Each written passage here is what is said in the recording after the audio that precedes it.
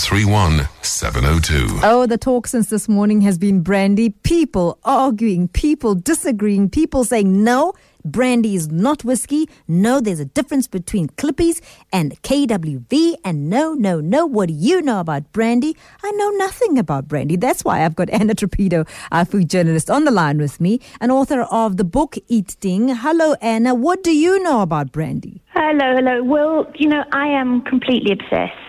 So there's nothing I don't know about Brandy.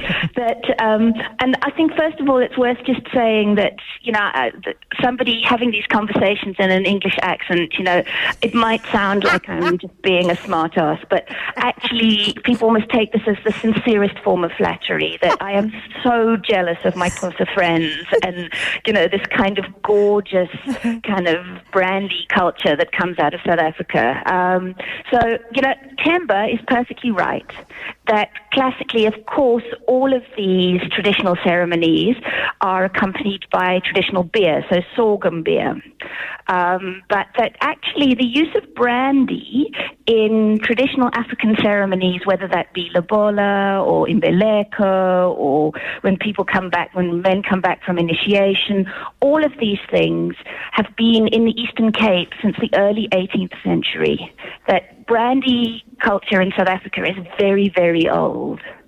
So, Anna, somebody got really, really annoyed with me and said, no, Clippies is not brandy. It's one type of brand of brandy. There is KWV. There is, and named them. And he said, can I go on? And I'm sure I'm going to say, no, don't go on, please, because, you're getting quite upset with me and I don't know what I'm talking about. And then someone else said, well, there is no difference between brandy, whiskey, cognac, etc. It's just the difference in... Such nonsense.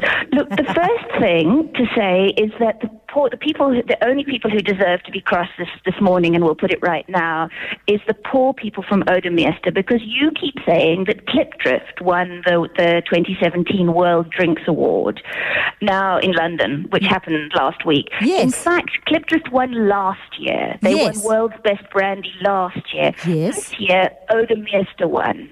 So the poor people from Oudtshoorn are hitting this morning with anxiety that they trust. So it's an enormous big deal. They won the world's best brandy. This is the second year in the row that South Africans have done this.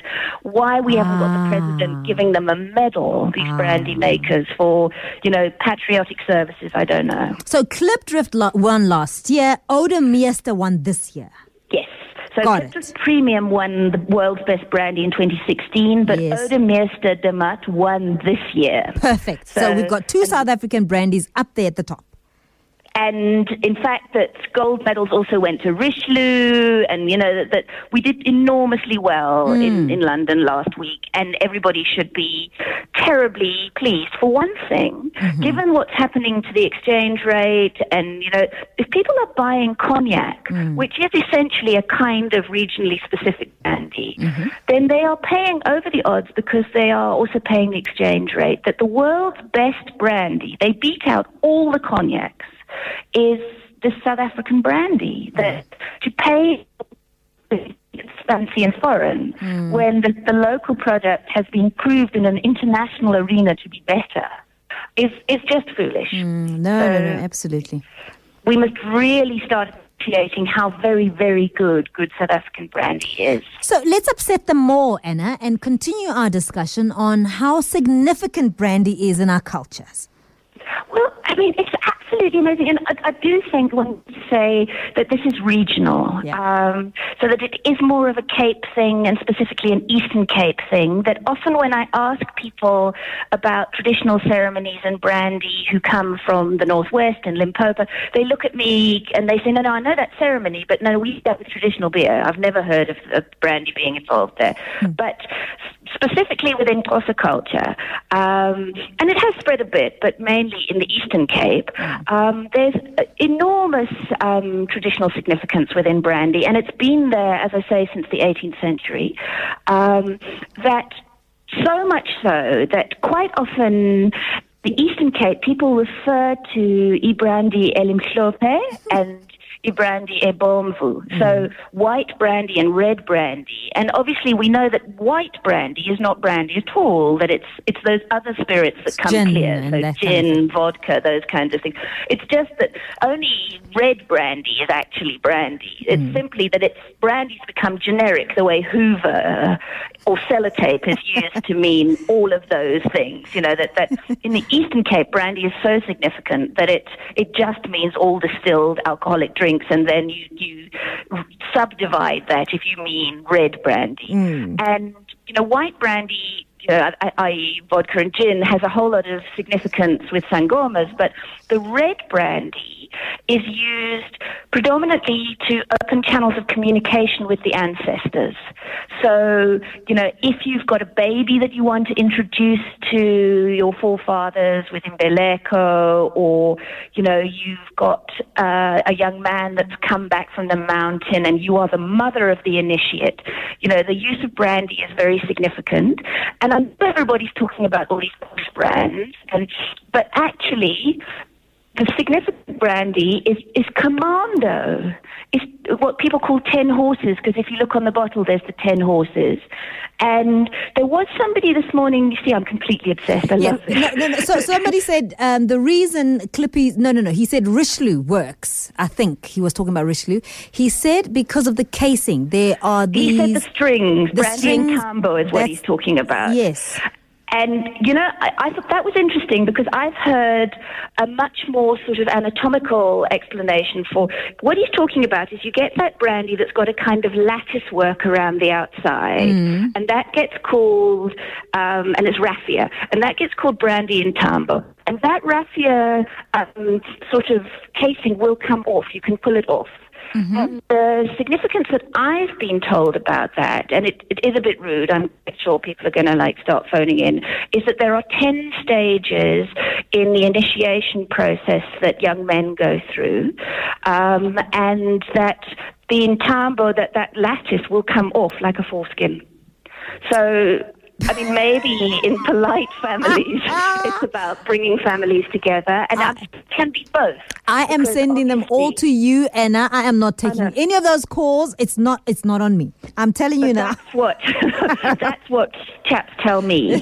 But Commando brandy is what ancestors traditionally like best, that they're not snobs, that what they are is very traditional. So they like the brandy that people classically drank. So when you say to people, but don't you want to give the ancestors a better brandy than that?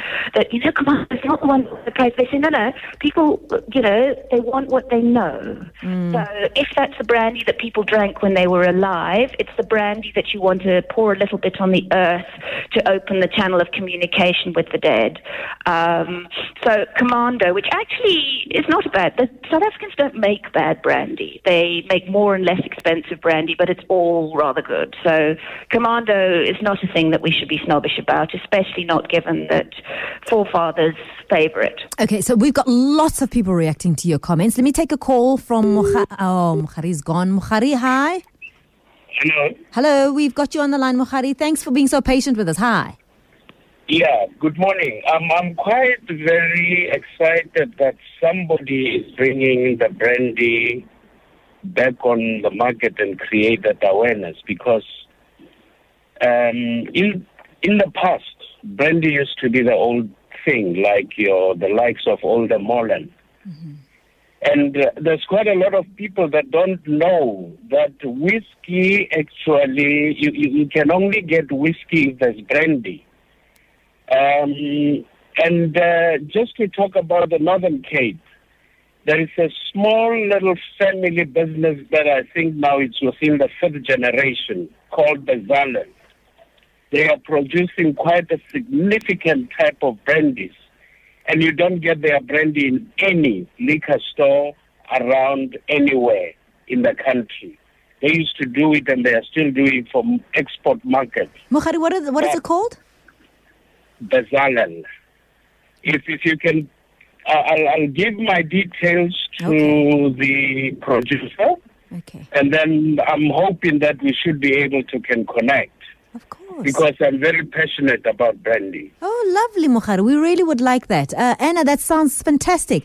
That Northern Cape thing is very interesting because he's perfectly right that there are all sorts of brandy traditions around the Northern Cape. We shouldn't forget. So let's take a quick one. Here's an SMS from Henry. He says, what is the correct way to drink brandy? Does it matter? I mean, that ad that says Clippers and Coke, isn't that the way to do it? It's not what you should do with brandy. But what I love about brandy is that it crosses social class, it crosses ethnicity. If you listen this morning, people have phoned in. They've clearly all sorts of parts of South Africa.